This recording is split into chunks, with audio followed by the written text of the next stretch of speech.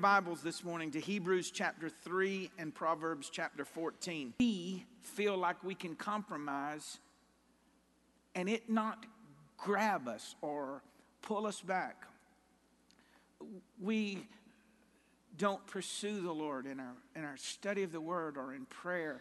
And because the current of this world, the riptide of this world pushes us away from God, we feel like we can just let go and not lose ground. And usually when you hear the word backslide, people think the extreme where you just go all the way back to what you were doing before you got saved, and that is a form of backsliding. But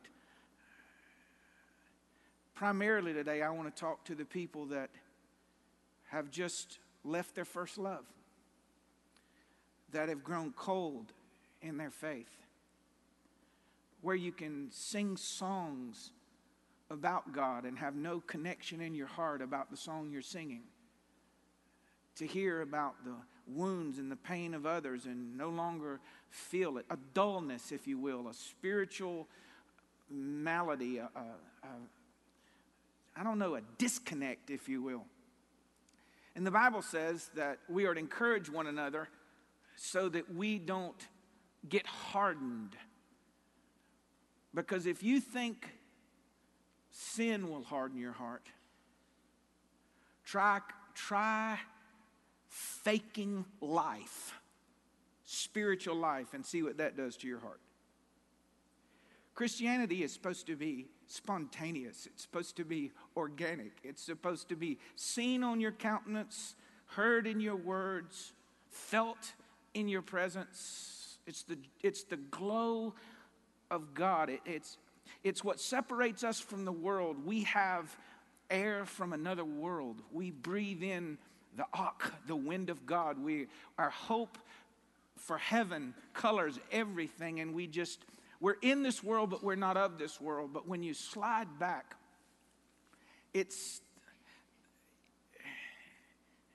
you have enough of the world, you can't enjoy God, and you have enough of God, you can't enjoy the world, and you're just miserable. And the Bible said the backslider in heart is filled with their own ways. Your thoughts, your ideas, your goals, your dreams, your pleasures, your wants, your needs, your actions, your lusts, your vices, your opinions, your attitudes. Here's how you know. It's like one of the first things to look for is it's that you invite God into little pieces of your life, because there's not a whole lot of room left because of what is going on with you. I didn't want to do this today. I am a pretty transparent person. I'll share with you my stuff. I have for 18 years here, but a lot of this is easier to do privately. But maybe if we walk it together, some of you will get the breakthrough that you and I so desperately need. Number one, the four things I talked to you about. Let's talk about turning away from God. Turning away does not mean running away. It means turning. Those of you that have been married longer than 2 weeks, you know what this is like. Someone's on your nerves. They're talking to you, and you just kind of turn a little bit. You ain't left the house. You ain't left the room. You ain't left the marriage. You've just turned a little bit. Or you're talking to your husband, and he's on the computer, and he doesn't hear you, and he doesn't hear you, and you're telling this story. And you said, and I went to Kroger, and he's not looked up. You said, then I took off all my clothes in the parking lot. And he still hadn't looked up because he's turned away. He's preoccupied. See, not all backsliding is spitting at the Savior. Some of it's just ignoring him. Being more preoccupied with your world than his world. Turning your face away from him. I have to purpose and be intentional when my wife walks in the room or our little girls are in the room, that once I see them, I turn my stuff off so I can give them the attention, because I want my face to always be towards them. I think God feels that way. He wants us to have our face turned towards Him intentionally, delighting in that.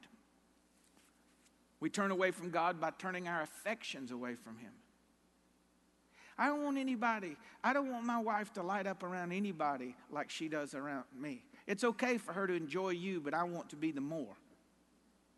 I want her affections, her attention, her delight to be towards me. I wonder if God feels like that you give Him your primary affections, your primary attentions. We turn our pleasure away from Him. We find our greatest pleasure in other things and other people. And this is hard when you love your spouse, to love God more than you love your spouse, or when you love your children, to love God more than your children. And it takes... See, you don't decide to do that. You can't just decide and it happen. This happens as you spend time with Him. The love just happens naturally. He wants to be our greatest pleasure. He wants to be our greatest affection, and He wants our face to be always turned towards Him. We turn our energies away from Him. Part of the turning away. When we first got saved and we had our first love, we served Him. We served the local church. We served parachurch organizations. We just wanted our life and our body and our abilities and skills to be used for the glory of God. And now, instead of using them for Him, we tip Him with them. And I'm not talking about getting your money in this place. That's not what I'm talking about. Our energies. I believe it was the church of Ephesus in Revelation where Jesus said, I have this against you. You left your first love.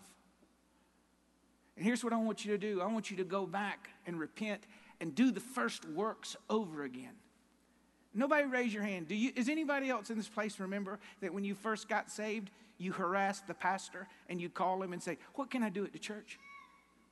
And he go, what? No, I want to do something, not to be saved. I'm already saved. I want my energies to go towards the church. And something happens when you've been on the worship team for a year or two, or you've been on staff for a decade or two, or whatever, that you get this, well, God and everybody ought to be happy. I've already done all that. In the same way, a man doesn't want to think that his wife is with him intimately because it's been a while and I just need to do that. In the same way, little girls and little boys don't want to load up the softball equipment in the car to go play because daddy has to do it. And sure, let's go ahead and get this over with. I think God wants our energies to where we give Him our best. Turning our worship away from Him. Singing songs that we don't mean. Praying prayers that we don't feel. We stand because the worship leader says stand. We sit because the worship leader says sit. We say amen when the guy says tell us to say amen because our heart is not full. Sometimes when Kelly and I are in a restaurant, it'll be two things going on at the same time. You got a table over here where the husband and wife hadn't even looked up.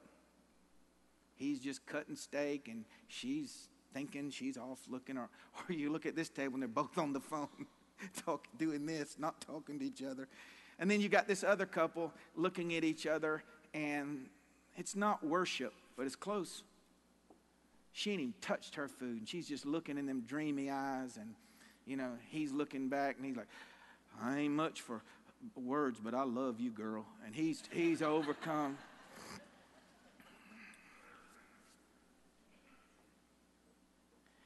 Where you love them more than food. You love them more than your favorite sport or recreation. Have you turned away at all? If you have, that sick feeling you have in your gut because there's no real excuse? Imagine what it feels like when you're a preacher. Knowing what you know, remembering what you've preached to others, I mean, you didn't run away. You just kind of turned away and substituted things and people and pleasures for the Lord. Just turned away. Turning back from following God is backsliding. Turning back, changing directions. See, you can be in the right direction and turn your face away, but turning back is a totally different thing.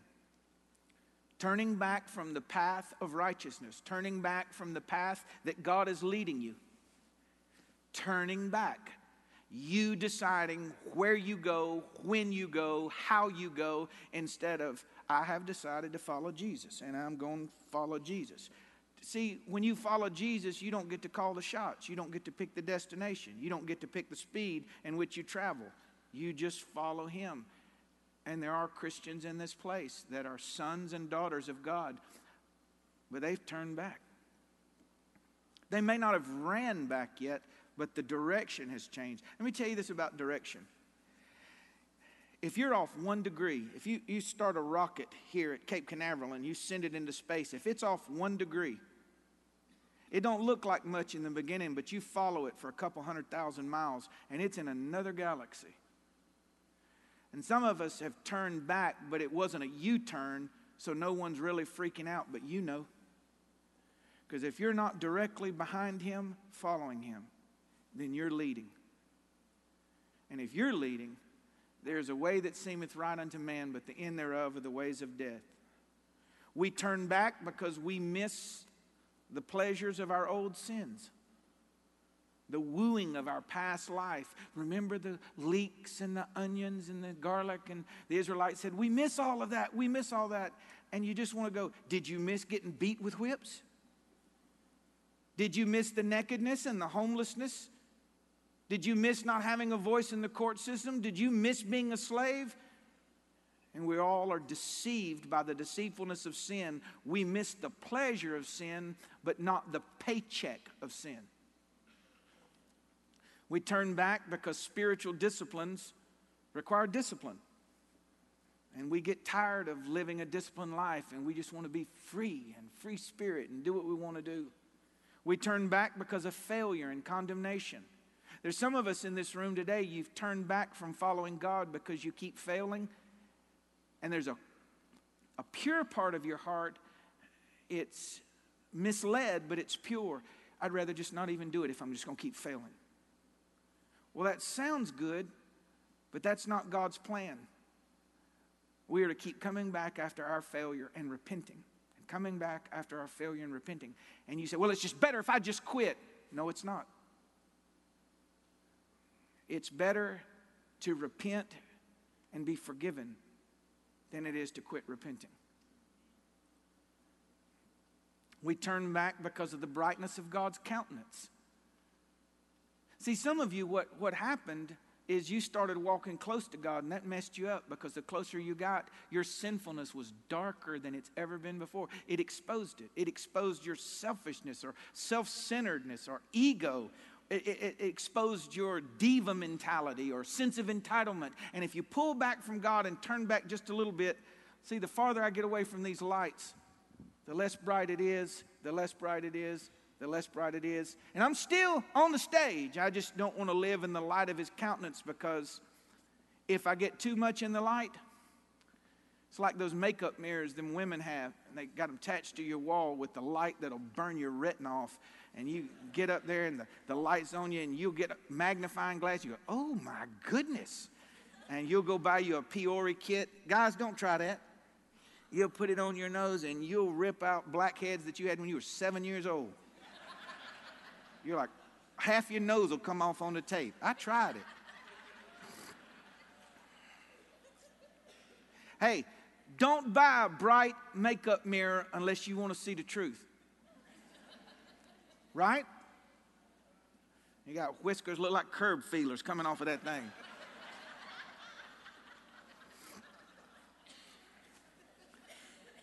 I got to laugh some. This medicine's strong this morning, so. You walk with God and you get close, He won't let that stuff slide. You'll see stuff in you. You'll do something, and it's so bright. you'll see I did it to be seen.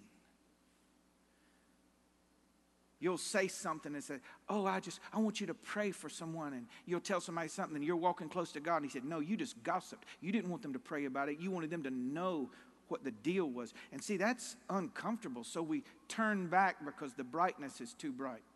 And by the way, if you're walking close to God, that brightness is so bright you can't see other people's stuff for seeing your own. You busy in your own life, pulling 2x4 beams out of your eye before you deal with splinters in someone else's eye. We turn back because following God means daily denying myself and picking up my cross. And I don't like denying myself. I like satisfying myself. And if you are going to follow God, you must pick up your cross daily. And your cross is God's will for your life. That's your cross. Not your will for your life, God's will for your life. Pick it up, deny yourself, and follow me. Well, I don't want to do that. Then you're not following God. You cannot follow God and live a life intentionally satisfying yourself. You must live for the pleasure and the purpose of God. Well, I don't want to do that. So we turn back. We turn back because following God means absolute surrender and obedience. Our relationship with God is servant-master. It's God-human. It's father-son.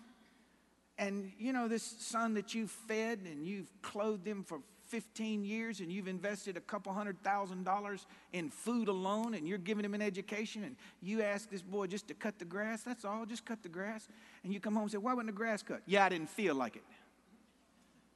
Take you out? I know y'all don't do that no more. Y'all time out now, you know. Yeah. The only time out I knew growing up was they whip you so hard you go, time out! Up in here, you're killing me! Time out!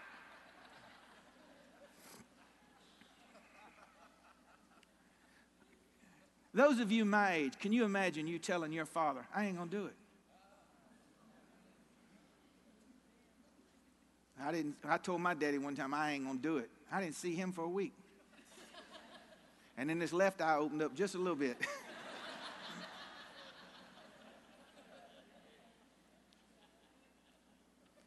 You ever get tired of having to mind him?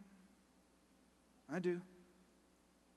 I'm grown up in here. I'm 50 years old. I call my own shots. I'm his boy. Why do I got to do that? Because I said so. And my flesh hates because I said so. We turn back because we're rebellious. And we turn back because following God is difficult. Listen, knowing God is not difficult. Receiving grace is not difficult. Worshiping is not difficult. Following God is difficult because the path of God is narrow. Broad is the way that leadeth to destruction, and many there go in thereat. But narrow is the way that leadeth to life. Narrow. Following God is difficult because his way is steep. Following God is difficult because his way is not without opposition. God's way is countercultural and counterintuitive.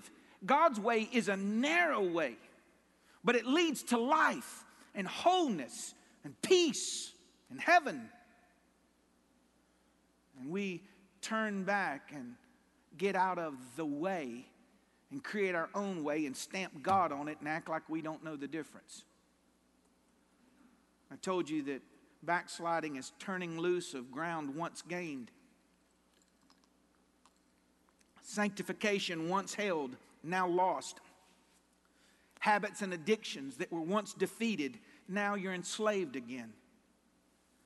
Servanthood lost to selfishness. The joy of the Lord lost to melancholy and somberness. Lands of gratitude lost to the invading army of complaint and murmuring. No longer living out our identity in Christ, living in the freedom of Christ, filled with the joy of Christ, enabled by the power of Christ, and living for the glory of Christ. What are you doing today that you didn't do when you first got saved because you repented of it? I repented. I confessed it as sin. I turned away and walked away. But now, according to our foolishness, now We're enlightened and we're free from this legalism. That's our number one cop-out. We're free from this legalism, and I'm free to do all things. Paul said, all things are lawful. Paul also said, all things are not expedient to your Christian faith. And what the truth is, the majority of the time, is we were convicted back then and we repented because we loved him, and now we're back doing the same things that we repented of before and says God's okay with it, I'm okay with it, to the detriment of our soul. To the detriment of our soul. A backslider is filled with his own ways, his own rationalizations, his own reasonings, his own justifications. He can justify anything. Jeremiah 3:11, it says, Israel is good at justifying her sinfulness. I got one better for you. John is good at justifying his sinfulness. He's good at it. Regretfully so. Let me tell you how gracious God is. And I love you for it. He loves me so much that he will make my life miserable so I don't get stable and satisfied in a life where there's distance between him and me. He will not let it work for me. So after all the justification, after all the rationalization, and I ain't even talking about big stuff. After all those things, he said, yeah, but John, me and you used to walk hand in hand. Yeah, but John, you used to walk right behind me. John, you used to say that my commandments weren't grievous. John, you used to be the most joyful Christian you knew. What happened to you? And he's looking for us to say, I turned away. I walked away. I justified myself. I backslid. And I know it because I'm filled with me. And in our flesh, we cannot please God. The worst part of backsliding is the renouncing of our belief in God or our commitment to God. Knowingly and unknowingly, this can happen. Accidentally and intentionally, quickly and gradually. Sometimes backsliding happens in extended trials. During dry seasons with no rain, wind, or life. Sometimes when we're dissatisfied or bored with our life. Backsliding inevitably happens when we ignore the conviction of God in our life and the grieving of the Holy Spirit. And I know this is going to make some of you mad, but hey, just be mad at me. You'll say this, you've lied to yourself so long, or we have, they won't even know the difference no more. Well, that don't convict me no more. Well, of course it don't. Because the first 50 times it did convict you, you grieved the Holy Spirit. And our heart became hard. And so now it's not that we're not convicted, it's we don't feel it no more. Searing our conscience with a hot iron, deadening the membranes of our body, our soul.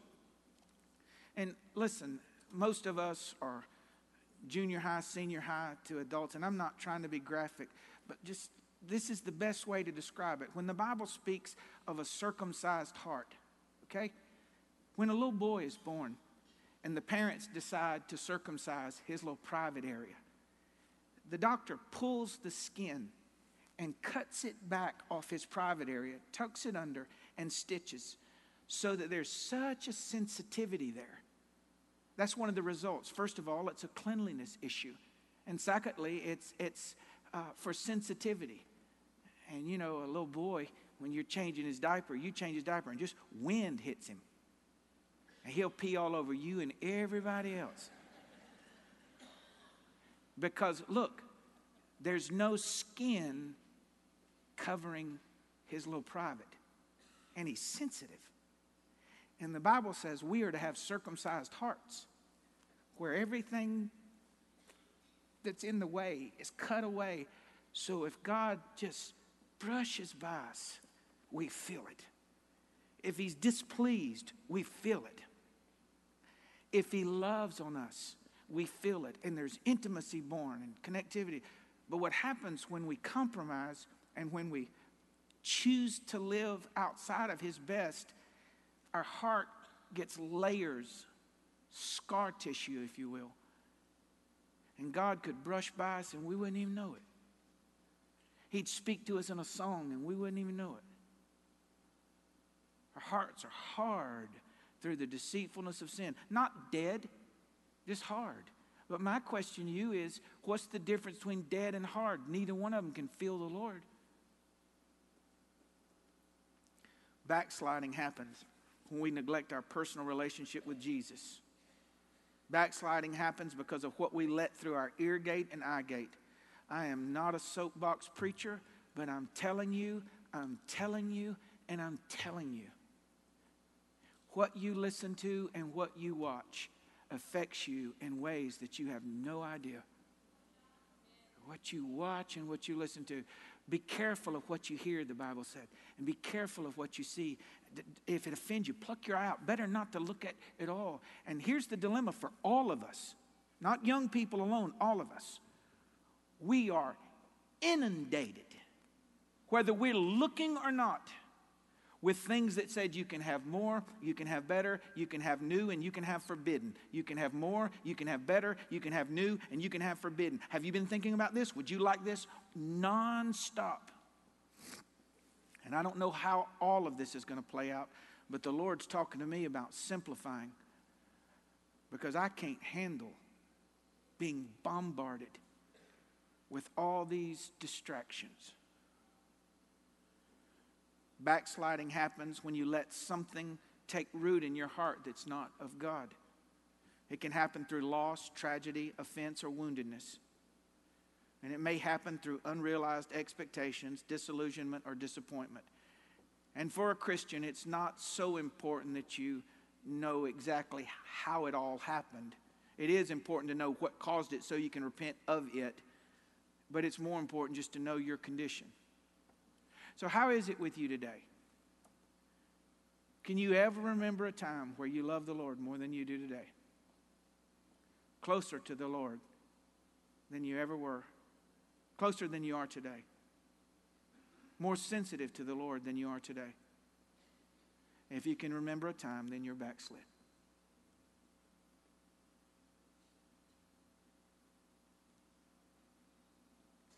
If our musician would come, please. I'm going to give you my simplified list for me. Your warning signs may not be these, but this is how I know.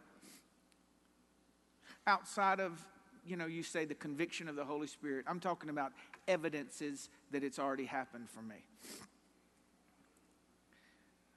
I lose my spiritual appetite. I don't want to pray. I don't want to read. I don't want to worship. I just ain't hungry. I'm filled with something else, and I'm not hungry. No matter how good the meal you're offering me is, I'm satisfied. Self-satisfied. And I know that something's wrong in my heart when I don't want to read, and I don't want to pray, and I don't want to worship. I know something's wrong when I lose my peace. Peace I give to you. Peace I give unto you. I leave it with you. Not as the world giveth, give unto you. John, don't let your heart be troubled at all about anything. Don't ever be afraid. In this world, you're going to have tribulation. I've overcome the whole world. John, this is how you know that you and I are good. You got peace in your soul. Peace about yesterday. Peace about today. Peace about tomorrow. And the peace of God guards your heart and mind. And when I'm anxious or troubled, it lets me know I'm out of balance. And any imbalance is out of balance. So how's your peace quotient today? How's your spiritual appetite today? Coldness of heart. When I don't weep freely or laugh quickly. Listen to me. If I can't weep freely or laugh quickly, if I can't be touched with someone's pain or happy with someone's joy, you just got that melancholy that settles in. That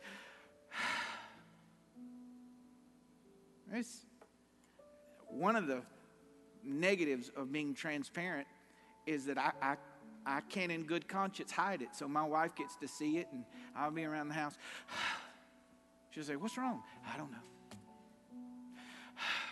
I just sighed. Children don't sigh. And I want to be a child of God. I want to be alive. A loss of joy. A loss of joy. Joy in the little things, man. Joy in the small things. Deep joy about your babies and your wife. Joy about forgiveness, where you just break out in spontaneous song. Thank you, Lord, for all you've done. Joy unspeakable and full of glory. Jesus said, "These things I've spoken unto you, that you'd have joy, man." And when I turn away or walk away or change direction, joy is gone. And I keep looking for things to stimulate me because I'm joyless. God's word says that he's forever married to the backslider. And in this room, there are people that have just turned their face a little bit. And some of you have a name that you're living and you're dead as a hammer. So, even though it's not trendy anymore, I invite you to repent. So our altars are open if you would like to come and repent. No one prays with nobody today. This is you and God. And we're going to take a few moments. And if you have to leave, if you've ever left reverently or quietly, today's the day. But these altars are open for the next few moments for us to pray.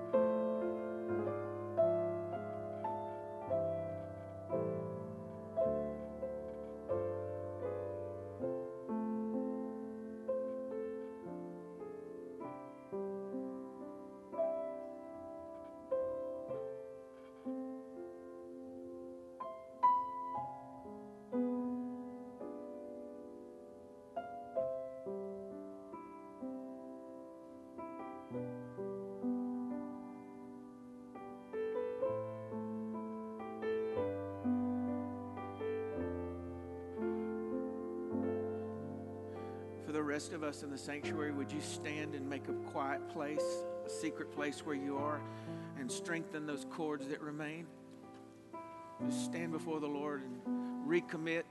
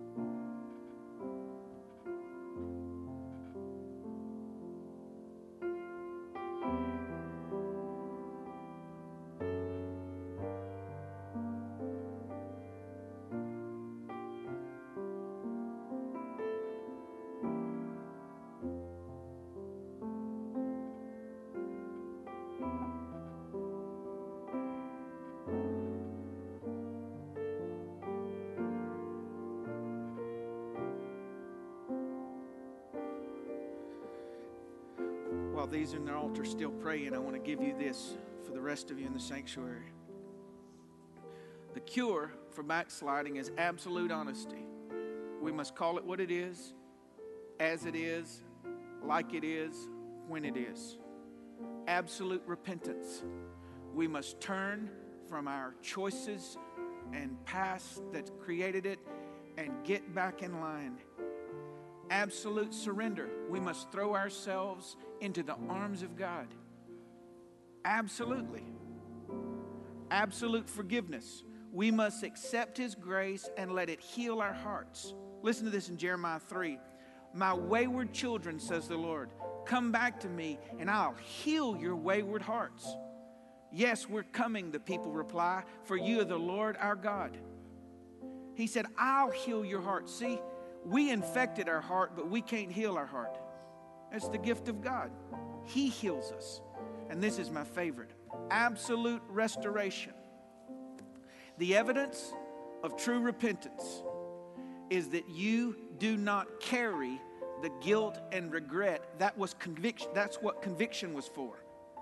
When I've been healed of my backsliding, I'm living in the newness of today. There is therefore now no condemnation to those who are in Christ Jesus, who no longer walk after the flesh, but after the Spirit. We don't prove our repentance by grieving over forgiven sin. We repented when we heard the word. And the gift of grace is, well, you're forgiven. Restoration, immediately accepted. It's the last thing I want to give you, and I'll let you go home. It's just a perfect illustration. There was a story of a girl in one of our inner cities here in the United States that left at 15. Never told her mother. It was just a single mom raising her. She never saw her again. A decade went by. The mom didn't know if she was living or dead, and she took the path of the streets, which led to drugs and alcohol, prostitution. You know, the stories are thousands upon thousands you hear, but the ending you may not have heard. So near her 30th birthday, it had been almost 15 years, she decided to go back home. She was haggard, weathered.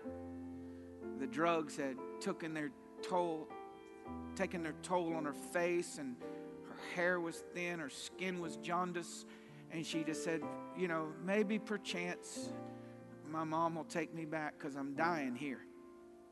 And this is for that person that maybe your backslidings took you way away. She came to her mom's place to find that her key still fit the door. Her room was as she left it, with her bed turned back and a candle lit. And when her mom came in from work, there was, of course, the great reunion, and she wept and held her baby. And she said, you know, I just love you so much. I'm so glad you're home. And after all the hugging and the crying and the seeing each other and hugging and crying, she said, Mama, why was my bed turned back? She said, I've been planning on the day for when you come home, and I didn't want you to have to wait or live one more second unforgiven. The moment you came home, I wanted it to be ready for you.